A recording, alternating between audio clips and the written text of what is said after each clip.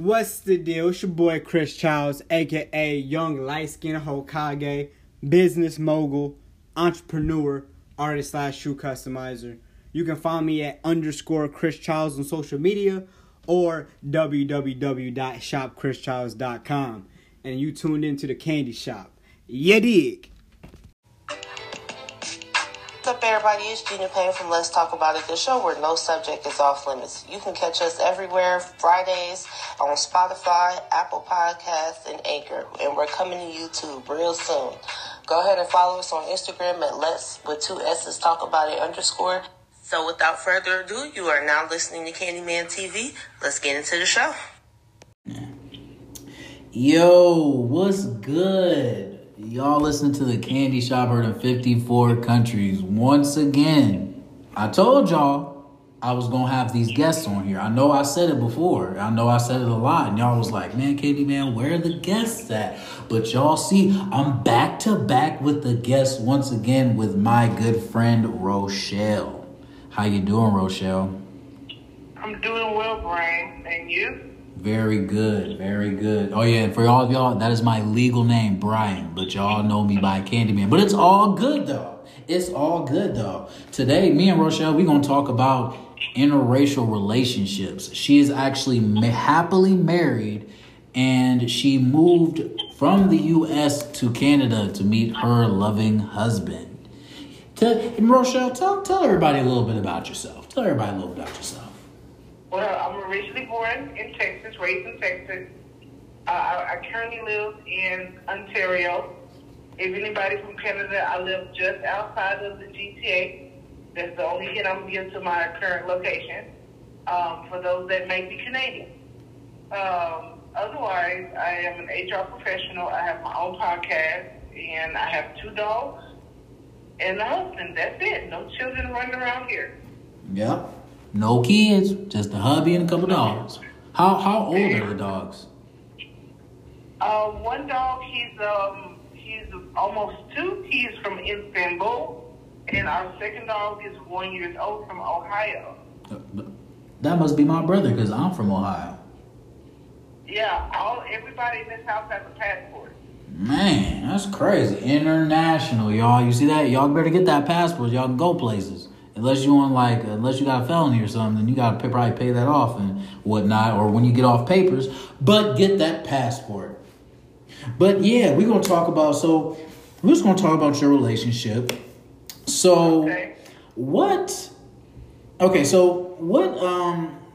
first off, how did you guys meet? How did y'all meet together? How'd that situation happen? So, my husband and I, we met online. It was on the interracial dating.com. And before I even get to the website part, after I had a really bad failed situationship, I got off pretty much everything. And I remember on the train to work when I was living in Dallas, crying, weeping, and I heard God say, "You're going to marry a white guy." I was like, "Are you serious?" I said, "I have no issues with white guys. But I always thought, black guy, what you doing here?" And I would talk to some friends, close friends, not just everybody. 2 people in particular. And they were like, "Hey, no, that can't be right." I was like, "All right." And every relationship with a black man failed. Any type of dating or talking, whatever you thought, it would fail. And he messaged me online. It was December of 2015. And I saw it in January of 2016, and we kind of hit it off. My profile had nothing about romanticism. It had stuff about Plato and Socrates and other philosophical and government stuff, if you would call it that. And we kind of hit it off, and he visited me in March. I think it was March. It was March or April of 2016. I came to see him on his birthday, which is Canada Day. It's on the same weekend of 4th of July. And I moved here in September of 2016. We got married in December of 2016. And we've been together ever since. So the Lord said that you going to marry that white man. Ain't nothing wrong with it though. Shoot, everybody. So it seems like everybody in a interracial relationship nowadays. So so y'all met online. Y'all met online. So how long did it take for y'all to get that first meetup? That took so I was hoping to get him to come down around Valentine's, but it was family day here in Canada. So and him and his family are really close, so that was a no. And I had a book signing for a book I wrote many years ago, so he came on that particular weekend. So it took us about 3 weeks to make a decision on when we were coming to who was seeing who first, because I always had a rule. If I dated somebody from another state or another country, they would come visit me first, because I need to know, are you willing to sacrifice money to see me? It's not about the amount of money. It's do you value me enough? Okay. Yeah. It's never about the dollar amount, but it's, are you willing to sacrifice to prove what you're saying? Because your words and your actions have to be congruent. Otherwise, something is a lie. It's either your words or your actions. And I have the right to choose which one. Because they affect me. Y'all heard that, right? Words and actions have to match. It sounds good, but is it really good, though? So after that, I came to visit him in July. And we just got along together. One thing that I loved about him very early is that we could sit in silence and not be awkward. It was peaceful silence. That's what I love. Peace. Gotta have peace in the home. So what made you so when you first started talking to him, like what made you attracted to him at first? Like or was it or did it take you a while to really start feeling your husband? So it's a bit of both, actually. So I love the wittiness of him and his ability to have great conversations and bring humor and the complexity of those things. But I was talking to somebody else when I began to talk to him. And I remember God and I having all these conversations to the point I couldn't go to sleep. But he was also talking to other people. Now, his version of talking wasn't my version of talking. His, we would call, you're still getting to know people. Right. And my type of talking, it was a lot more serious and it went in a whole different direction. So with the other guy, it was a lot more sexual chemistry. And with Thomas, which is my husband's name, it was a lot more just general. Like, this is a cool guy. Like, my husband is very nerdy. The closest thing I can give you to an ideal of who he is you can kind of connect him to any of the 4 to 5 characters in The Big Bang Theory. My husband is nerdy. He's not sexy, but he's sweet, and funny, and he's sincere. And one day I just broke down. It's like, okay, God, you said choose this guy. All right, I'm going to choose this guy. Just let me go to sleep. And that's how I kind of ended that part of the conversation with me and Jesus. And I told him. But another thing that he did that I loved from the beginning is the fact, after so many weeks of talking to somebody, you know how you read people? Mm-hmm. I was like, I had to do it. Like, prophetically, I would read every guy. Like, God would give me a small window. Not enough to sit there and hurt your feelings, but enough to say, I know what you're about. And every guy after that point would disappear. And he said to me, I'm not afraid of you. And it made me giggle. So, yeah. But when it came to, like, loving my husband, even when we got married, my husband loved me more than I loved him. And he knew that, and I told him that, because we have a radical, honesty policy within our relationship. It's not a rude honesty. It's a kind honesty. So there's a difference in saying, I'm going to say what I got to say. I don't care how it lands. You should care how it lands because that's your partner. Yeah. See, y'all? Y'all there's a lot of good relationship advice going on out here. I hope y'all taking notes because this is some real good info I know a lot of people need because it seems like y'all have a great communication. And that is very, very important that a lot of relationships nowadays lack. Yeah. Yeah, and that was the thing that I have to be transparent first. So due to some things in my husband's past, he wasn't willing to be transparent. He was always nice. He was always open-minded. But I had to be transparent about where I was, how I felt, without requiring him to do so. I had to give him no obligation to reciprocate that part because I understood his pain points. But then also, I went to counseling. I went to counseling years before I even met Thomas. So, I had to be whole enough to be able to hold the fact that his heart was still broken. I still have to hold the fact that when he said I love you and then took it back, and us deciding what we're going to do. And it wasn't until 2 years into our marriage he began to really open up. So you're talking about almost 3 years of me being intentionally a place of peace, a place of transparency, a place of authenticity, not harping on what he's not doing right, but celebrating what he's doing, what he is doing. And our relationship began to blossom and bloom in other ways. So, and no screaming, we don't scream. I know certain people find that to be crazy when you're upset and you don't scream.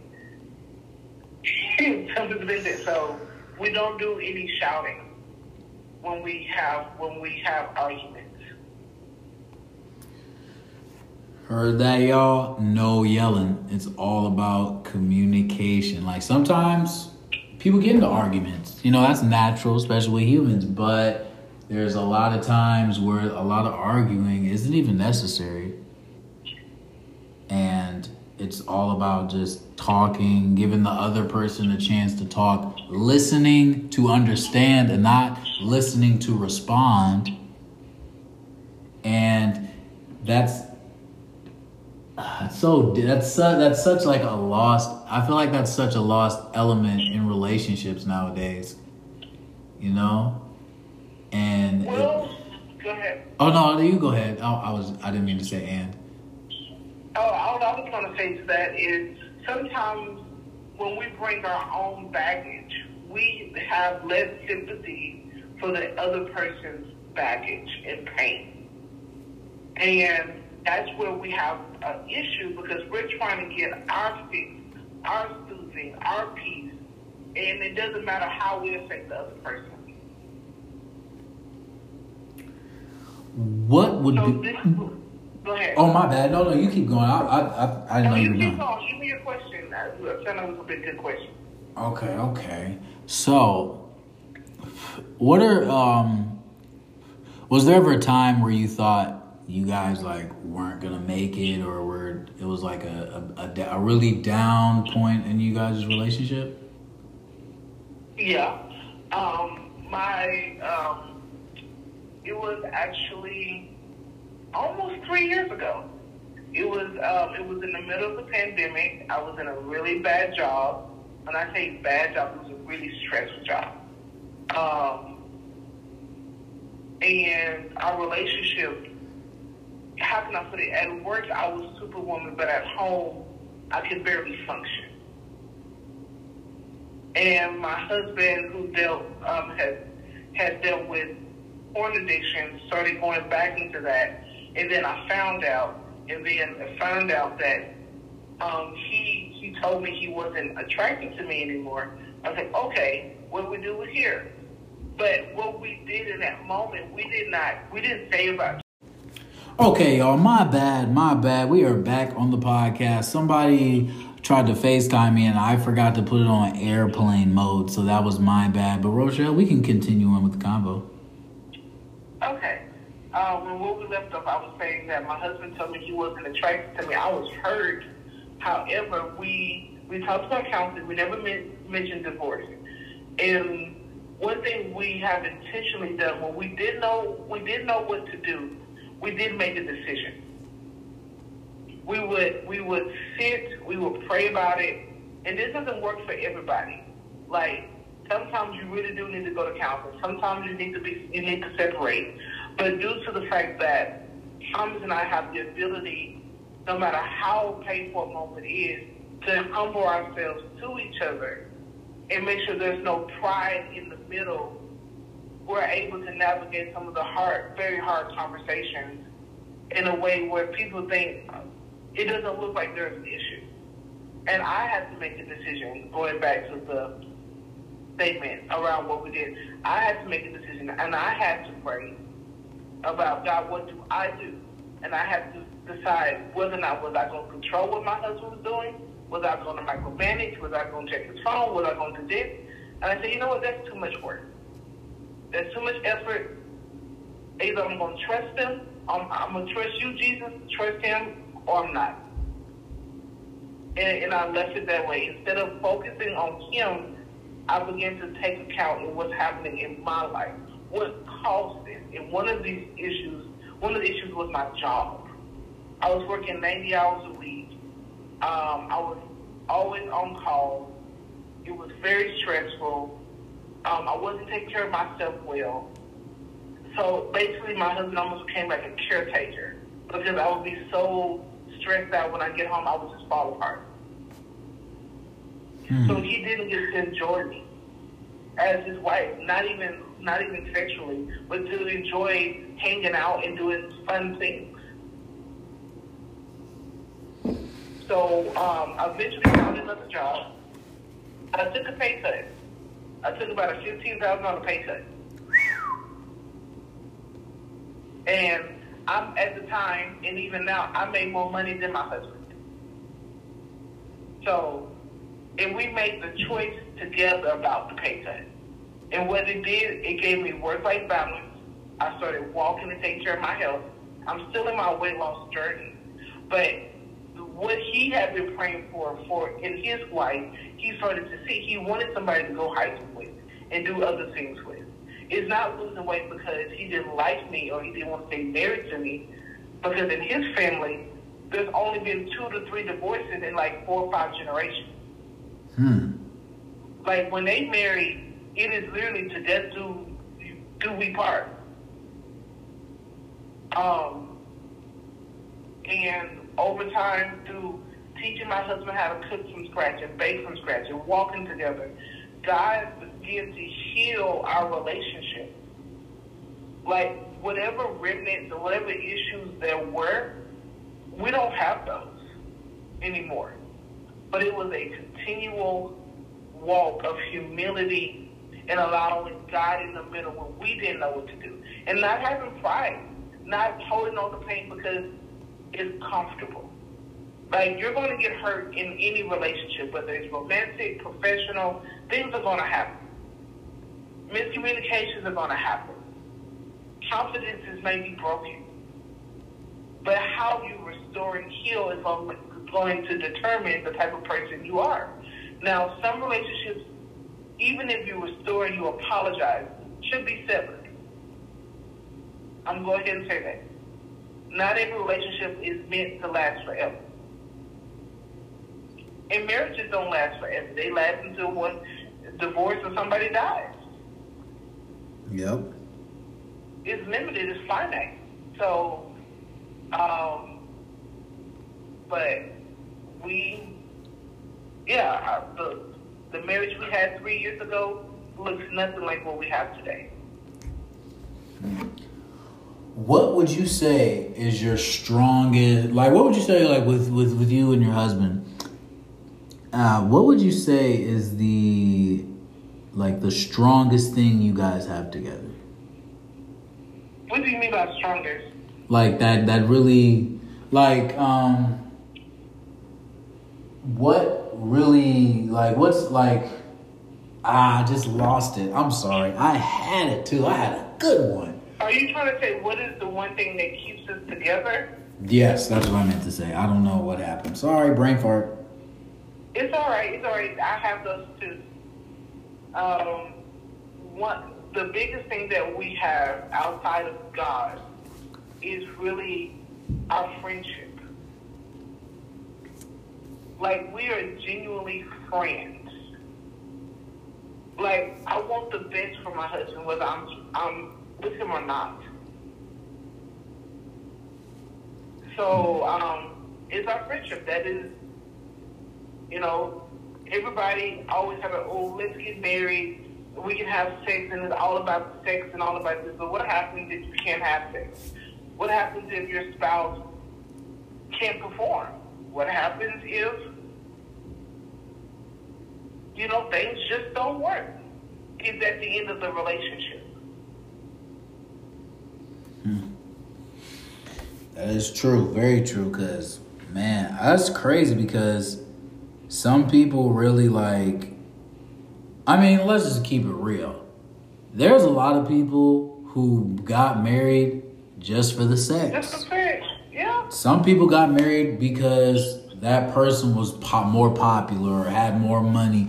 A lot of people are really failing to realize that really the inside counts. Of course, you want somebody that you find attractive, but even that, it's not about looks. It's not about looks. It's about who that person is to you and how that person can treat you. And you know what I'm saying? It's just like, it's just sad when I see things like bad relationships. That's why I'm glad we met, because it's every time I meet a couple that's married or just dating or anything that has to do with a relationship and they're faithful to each other and they're happy, it means a lot, because I'm just like, dude, like, this is something that I want, because most of my friends, baby mom, baby dad drama, or married, divorced, and that's why I'm not married yet. A lot of people ask me like, oh, why aren't you married? You should be married by now. Shouldn't you have kids and this and that? I'm just like, I look at everybody else's mistakes that they made, and I choose to do the opposite. Yeah, you have to. Matter of fact, my mom was married 4 times and my dad married twice. I have people in my family who's been married 4 or 6 times. So I come from, when it comes to marriage and divorces and stuff like that, I come from the chicken past in that way. And I chose to do things differently. A lot of women in my family are domineering. They're very powerful women. And I saw money used as a way to manipulate. So, yeah, I may make 2-3 times more than my husband, but guess what? It all goes to the same account.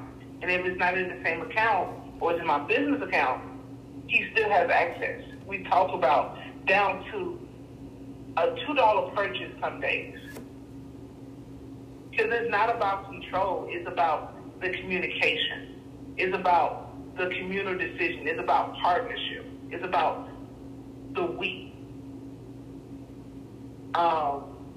So that was an intentional choice. Understanding how my husband accepts love. And a few weeks ago, my husband joined my podcast, and he said when we're talking about fathers and affection and things like that, and when he feels safe, he builds. And if there's no emotional or psychological safety, men don't build. Who? And I believe, especially as women of color, we tend to build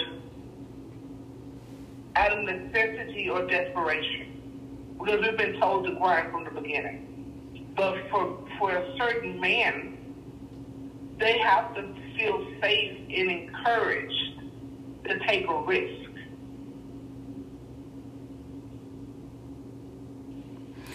So, like, how are you speaking to your spouse? That's important. Are you allowing your spouse to dream? Or are you, every time they come to you, it's like, no, we can't do this, no, we can't do that. So what can you do? What risk can you take? Because if the goal is to build legacy, you don't build legacy without some kind of risk or sacrifice. Yeah. Y'all hearing I hope y'all taking notes. Like I said earlier, I hope y'all taking notes because we got all the good info on relationship advice from a couple that is married and faithful that truly loves each other. Truly loves each other. So do y'all plan on having kids one day or? When it comes to children, our saying is if they come, they can stay. If they don't, it's okay. Okay, that's fair enough. We're very neutral. As much as we might desire them, if we can't have them naturally, either we might adopt or foster. Like, I'm not spending gobs of money to go have some kids when there are children that need help. Right. Like, that doesn't make sense to me. Like, I didn't go buy a $3,000 designer dog. I have two dogs, two rescue dogs in my house for a quarter of the price. When did you get your dogs? One I got last year, and one we got a week ago. The one from Ohio? The one from Ohio was a week ago. Oh, okay. Well, dogs are kind of like children in a way. Kind of. Yeah, they're perfect 3-year-olds without tax fees. So, when it comes to relationships, how... Okay, because I want to get into your spiritual connection with your husband. So you both believe. So you guys, how like spiritually, how do you guys connect? Like, is there a certain routine you go through, or do you go to church a lot with them, or how does that go? So this is actually funny. You actually like this story. So the first time Thomas and I chatted, he would tell me about his denomination. He is Christian. He is from the Christian Reformed denomination, which is mostly a Dutch denomination. And I said, I'm not going to your church. Like, you know how sometimes us Pentecostals can be. If it's not what we used to, we just go ahead and curse it, right? Right. And that's what I did. It wasn't until Easter, it was some Sunday, Palm Friday, or it was some holiday around Easter. But it was not Easter. I asked him, well, the Holy Spirit said, ask him for a link to his church so you can listen to a sermon. And that's when he told me that I hurt his feelings when I talked about his denomination. So we had to deal with some differences around theological perspectives and things like that. So we made an agreement. We just go do what Jesus do. If Jesus got baptized, fully immersed, that's what we're doing. Whatever Jesus did, that's what we're doing. A lot of that, you know, all the extra stuff that people want to talk about and debate, we don't. We, like, even when it comes to Trinity versus oneness. I lean more oneness, he leans more Trinitarian. However, I believe that there are two sides of the same coin. We do go to church, we do pray together, we fast together. That's something we do, like, regularly. We do fast together. And my husband has a very active job. And he's very, very active. So for him to fast, the last fast we did, I think he lost like 20 pounds. Like, he went from a 30-32 to a 28-32. Ooh wee. Yeah, my husband, he became very, very, very tall. And I don't know how much weight I lost. I lost some, but not like him. But that's what we do. We read the Bible together. I know at one point my husband was willing to marry a Muslim woman. And I was kind of open to dating people or marrying people of different faiths. But that didn't work out. That didn't happen because interfaith relationships are difficult, especially when you talk about holiday traditions, religious traditions, children, how they're going to be raised. And a lot of children that come out of interfaith relationships tend to be more confused and are very insecure and people pleasers. Have you both ran into any issues when it comes to your relationship? Like, have anybody ever like tried to like start some stuff or, you know, try to be disrespectful any chance?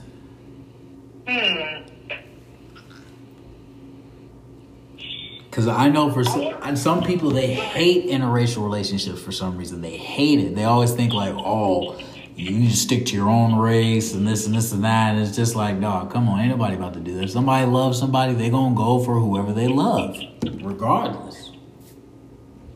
I would say when we were in Texas for a moment, there was more of that, but it was from strangers. Here in Canada, there are a lot more interfaith couples. It's a lot more accepting.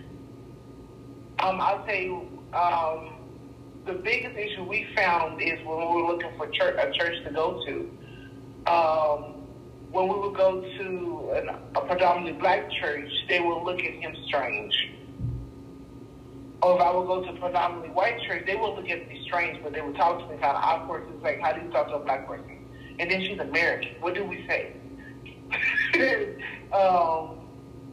So that was hard. But someone outright say, no, you should do it. You should do it. You should say to your own kind, no. Technically, depending on who says that here, that could be discrimination, and that could open yourself up to a lawsuit. So you keep your mouth shut. Shoot. Because I'm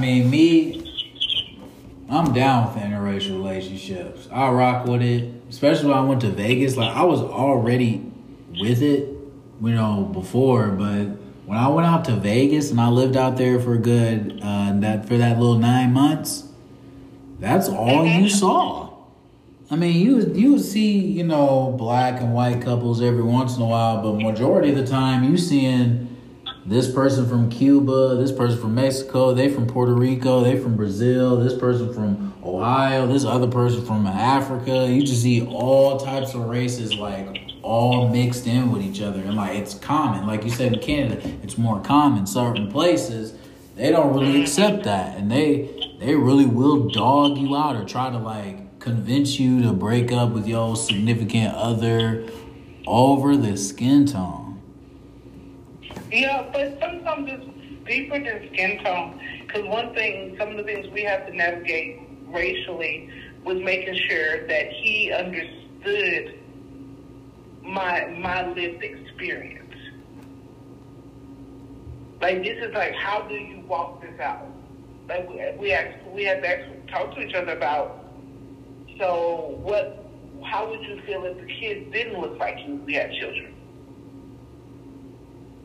What happens if someone come up to me and say, I'm not the parent of that child based on skin color and hair texture? What does it look like if I'm being racially discriminated against in a public place? Or what about your family? Like, you get down to real practical things. And sometimes relationships and people can't handle the complexity. But the one thing I love about him and his family is that their ability to be open, because I'm the only black person in there, like, married into their family. If you look at any of our family photos, there's a sea of white, and there I am, one black person. So do you have a good connection with them? My mother-in-law, my in-laws, my immediate in-laws, I love them. Like, her and I, we got along right off the bat. She's a farm girl. She wasn't raised in what we would consider privileged today. Now, how my husband was raised, I would say an upper middle class family, private school, from birth all the way to college. But they worked really hard. They give a lot of money away. and they're so friendly. They may put their foot in their mouth because they don't know, but it doesn't come from an insincere place. And that's something I have to learn, is that in some communities, they don't know. Not because they didn't want to know, it's just their community is so small, they didn't have to know. And don't even get me on how racial or racism differs between Canada and the U.S. Because that's a whole nother conversation. I mean, if you want, we can get into it. We only have a few more minutes. What I will say I have learned, I did not know that there's a hierarchy in whiteness until I moved to Canada. Like, there's literally a ranking of privileged whites. So, for some reason, the epitome of whiteness is always the UK. Can't tell you. But what ranks low are Italians, some Irish, and it just depends on what part of Canada you're in. So when whites are within each other, there's a ethnic hierarchy. But when you bring a person of color into the mix, they become this homogenized group of white people. So racism morphs here. And what people don't even know is that Canada has been more successful at building a country without the input of people of color and indigenous people, aka Native Americans, as we say it in the States, than the U.S. The U.S. has had more black hands in how the government was formed in major events than in Canada. Really? Yeah. Like race and how it looks and what it sounds like is so different.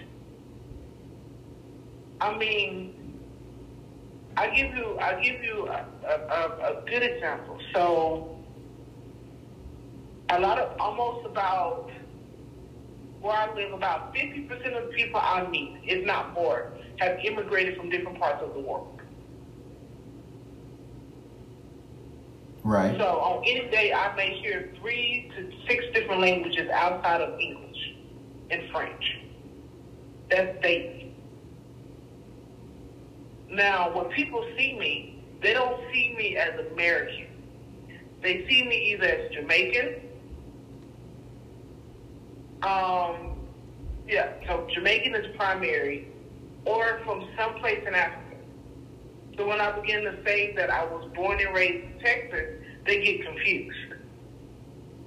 And then I got to begin to tell them there was a group of black people that were brought on the boat like a few hundred years ago, and they never left, is the way I put it. And then they begin to realize, like, oh, she one of them black people. Yeah, that's crazy. Like, I remember you said earlier, like, some community, like, some people, they don't know any better. And that's kind of like a situation here, like, where I live at. I live in Springfield, Missouri. So certain things that white people say who aren't racist, they say racist things, but they don't mean it. But they was raised like that to see if it was, to make, basically, like, it's okay because their white parents was racist as hell. But they black friends would let them say certain racist things because that's how they was programmed. They was thinking like, oh, it's my white friend. It's okay. They're just joking. But in reality, if you step out into somewhere where they don't play that, your white friend ain't gonna be lollygagging. And you ain't either because you let certain shit slide. You know what I'm saying? Like, but you right, like some people just don't know any better. Like some people know better, most people know better, but some really don't, and they don't really intentionally try to like do any harm. It just happens. Yeah, I'll give a good example of that. It was around Christmas a few years ago, and everybody was talking about like where their family last name comes from. Like my husband's family on both sides knows their family going back to maybe 1700s, right? Or maybe 1800s. And my mother-in-law inadvertently turned to me and said, "Where did your last name come from?" I said, "I guess from the people who own me. I don't know." And the look on her face was like, "Oh my God, I can't believe I said that." And she said that in all of her children, it's like, what do you expect, Mom? Like, this is, like, they begin to educate her about why. But I knew it wasn't on purpose, because they're so used to talking about their family lineage. It is uncommon, it's uncommon to them for someone not to know their roots. Yeah, and you have to navigate them within families, foods, traditions. Like, my husband's family took bland. However, when you talk about baking, they can bake their butt off. So I do most of the cooking because I like stuff with flavor. Hey, you already know, shoot, gotta have that seasoning and that sauce on there, man. It's more than just the salt, it's the spices. And my husband, he loves spicy food. He loves both flavors. But it's just, like, you have to do that even if you're in a homogenous or a same race relationship. Even if it's not the same race, you always may have intercultural differences. You may have class differences. You may have same racial color, but different ethnic groups. Right. Like, you're going to have to negotiate what that looks like, how you celebrate. What do you celebrate? And yeah, you're going to get weird questions from the older generation. Like, so do you celebrate this? No. Like my husband's uncle, I forgot his name, but his uncle somebody. He's very, very, very conservative. He actually, at one point, supported Trump, which I had no problem with it. I know black people that did, so. And it's not like he can vote. He's from Canada. And he asked about, did Thomas teach me hymn in Dutch?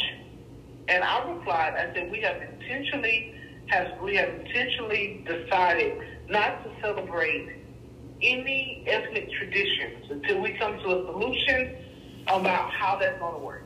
So nobody over the other. And the young people was like, I understand that. He was like, you can tell it offended him, but he accepted because he understood that he's not in the relationship that I'm in with my husband. And that's one thing I have to say I respect about his family. Our marriage is our marriage. They don't get involved unless we call them.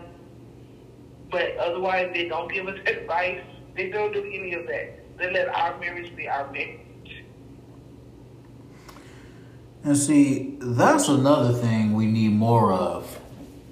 Some of y'all family members be in y'all business a little bit too much when it comes to y'all relationships. I get it. Some of them are there to help, but some of them are just there to be nosy, or they just want to ruin something happy that you already got. So, yeah, y'all got to make sure. Be on that Rochelle flow. You feel me? Like, y'all, the family mind y'all business. Y'all need to mind y'all business. Mind y'all business unless you was asked.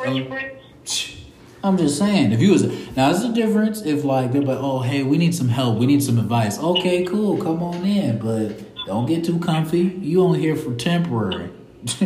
You ain't going to stay the night. You got to go. Oh, yeah. So, and I think that's where, as a couple, you have to set boundaries. But if you don't have the skill to negotiate, do agreements, then you bring in a mediator, a neutral person, Not somebody from either side of your family. You bring in somebody neutral. And that's why I do believe in marriage counseling. And you find a marriage counselor that have a similar lived experience. Now, would you... Go ahead. I was just going to say, our marriage counselor was an interracial couple. He was a pastor. Him and his wife happened to live a few years in the States, but from Montreal, and he had to navigate bringing in an Italian woman into a Jamaican family in a Jamaican church. Oh, we. So, yeah, he was good. He was the closest thing we had to a lived experience. I bet, especially if you're going from Italian to Jamaican, that's like a whole new wave of life, for real. Mm-hmm. Man, that's crazy. That's wild, for real. Yeah. That is wild, for sure. Okay, so what? I want to get before we still got some time left. I wanted to talk about your book that you brought up earlier that we didn't get a chance to talk about. So tell us a little bit about your book. Like, how long have you been writing? I write off and on. That book is almost 10 years old. I took it off shelves because I want to do a re-edit that I'm still working on. But the book was inspired from a paper I wrote in college. And at the time, it was about women from different generations of the same family. And it had a little bit of an interracial twist in the sense of she was born, what was it? The mother of Ruthine, which was the main character, end up falling in love with a black guy. She passed for white, and her grandmother found out, and basically got put in prison. And and then the grandmother raised the daughter, and the woman, her name was Justine, actually married a white guy. He abused the daughter.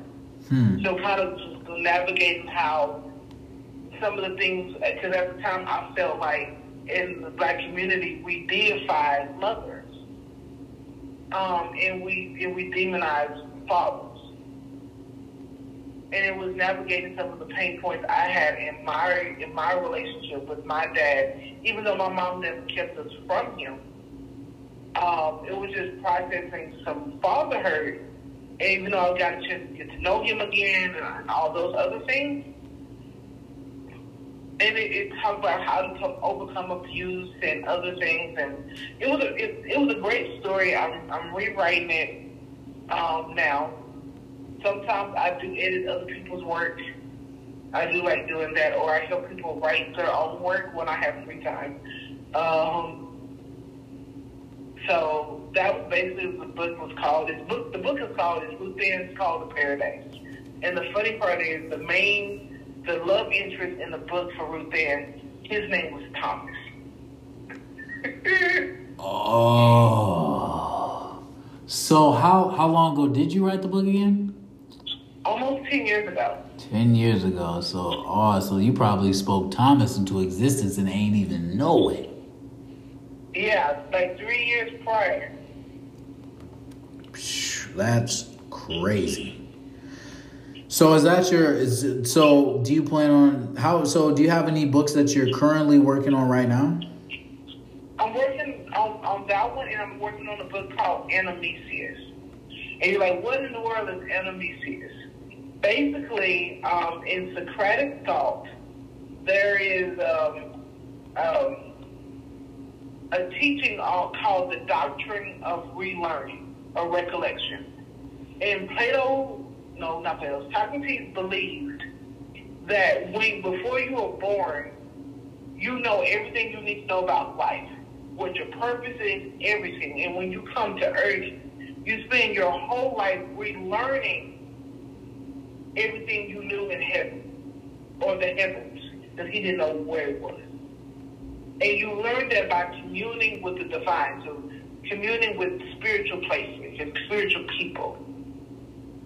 So I'm writing from that concept, from a Christian perspective, how we all innately know who God is and what our purposes are, but we have to go through process and different things for that to fully develop before we die. Okay. Oh, I got 15 more minutes. Look at God. Okay. So how can everybody get in contact with you? Do you have like Instagram? I do have an Instagram. It's Rochelle Camille. So my name is spelled ROCHELLE. CAMILE, just one word. That is my YouTube page, my Instagram, and my TikTok. Okay, y'all. Y'all gonna make sure y'all go ahead, like, share, subscribe, follow, comment, all that. Make sure love. I'm gonna make sure in the description of this video or this podcast that we got her information where you can follow, like, share, subscribe, comment, all that. Y'all better show some love. Yeah, so that's one of the many projects outside of the book, the podcast, is sometimes depending on the client, I will take on some consulting work, working with either individuals or companies. So individuals, I help them with organizing their life or help them begin to plan to start their business. Like, I'm not doing the business work for you. I'm helping you come up with the steps on how to do it, what you need to do, and I hold you accountable. So I like to call myself, I'm a coach. If you want a plan, I'll give you the plan. And for businesses, I'll go in and redo operations and processes and deal with cultural problems, and I'll leave. See, y'all, we got another plug right here. If you need to start a business, you need some help, she got you. She gonna help. But you gonna be held responsible now. You gonna be held responsible. So don't think, oh, I'm just gonna get my little info. She gonna do the work for me. Nah, she gonna give you direction, but you better take action. Yes. And this is not a plug, but this is something I would tell anybody who is looking to move internationally. And this is something I learned the hard way, and which I wish I was told this before I moved. So I'm going to tell you all. Your U.S. credit... Hello?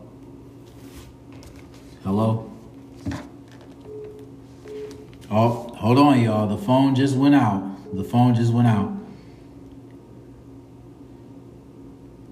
Hello? Okay. I just have to let everybody know the phone went out. It did. That was nothing but the devil. He don't want you to know this. Man, he don't want us to podcast. Hating. Yes. So, your U.S. credit matters in Canada and the European nations. If you have good enough credit, you're able to buy property in other countries without waiting the 3 to 5 years to build up credit in their country to buy stuff. Mm-hmm. So that's something to know. Also, too, there is a such thing as tax treaties. When Obama went into office and he decided, when you remember all the celebrities was moving out of the country not to pay taxes? Yep. So what Obama did is they enacted laws. So you have to file taxes in the country you live in and in the U.S., no matter how much money you make. So make sure you have an accountant that knows international tax law. in the sense of the country that you're living in. And if the country you live that you're moving to do not have a tax treaty, you have a greater chance of being double taxed by the U.S. So in Canada, we have a tax treaty with the U.S. So if I file my taxes right, I have to pay them an extra $500 to $600 to file in the U.S. for me. This includes business and personal. This includes, That's so wild. Retirement plans, everything can be taxed in 2 different countries if you're not careful. Ooh, y'all heard that. Man, that is crazy. See, I never even knew that. Yeah, that's one reason I'm mad at Obama. It's like, you couldn't make it a threshold of income. Like, come on now. Not everybody that most countries is balling. Yeah. Like, so, and also depending on where you live and move to, you can bring in your car and everything else tax free. Gotta learn them tax laws, y'all. Yeah, and just be careful of gun laws. Not every place will let you have guns. Matter of fact, where I live, I can't even have pepper spray. What? I had to leave it in Texas when I came, yo. Only cops can have pepper spray. Man, what about like lemon spray? What if I had that? Would I be okay? The lemon, if you get lemon in somebody's eye, it's over with. That is true. I didn't think about that. Compress it in some aerosol gas. All right. But that might still be considered pepper spray or assault. Oh, yeah. Like, each country has the different laws on what things mean. But if you move or visit other places around the world, embrace it, know the laws, know your rights, and have fun. And this is one of my other things that people forget, especially for us women. If you move countries, prepare for your hair to change texture, and you might lose a little bit because of the nutrient change in your food and in your water. Your body has to transition. It takes about 6 months to a year. You heard that, ladies? Better watch out. That hair gonna change, especially if you're on that good diet. If you get on the right diet, the bad hair might fall out, and the newer hair might be even better. You never know. Yeah. So this has been a joy. If you have more questions, I have about 5 more minutes, and we can wrap it up, or we do whatever you want to do. I'm actually out of questions for now, but next time we get on the pod, we definitely got to get more into detail about like the overseas taxing thing, because that's something brand new to me. Yeah, business structures are different. Oh yeah, like in the States, you got 12 different business options. Here, I got 3. Maybe 4. Like a corporation, a charity, a nonprofit, and then a sole proprietorship. Those are my 4 options. I don't get LLCs and all the other things and B Corps. We don't have that here. So if you want to know, we can definitely talk about the differences at another time. Oh yeah, for sure. We definitely gonna get into that. Well, Rochelle, I'd like to thank you for coming on the show today, showing your boy some love. Make sure y'all, like I said, make sure y'all like, share, subscribe, comment on her material. We're gonna have her information in the description of this episode, so y'all can show her love. And like I said, thank you for joining, and we hope to have you back on the show soon.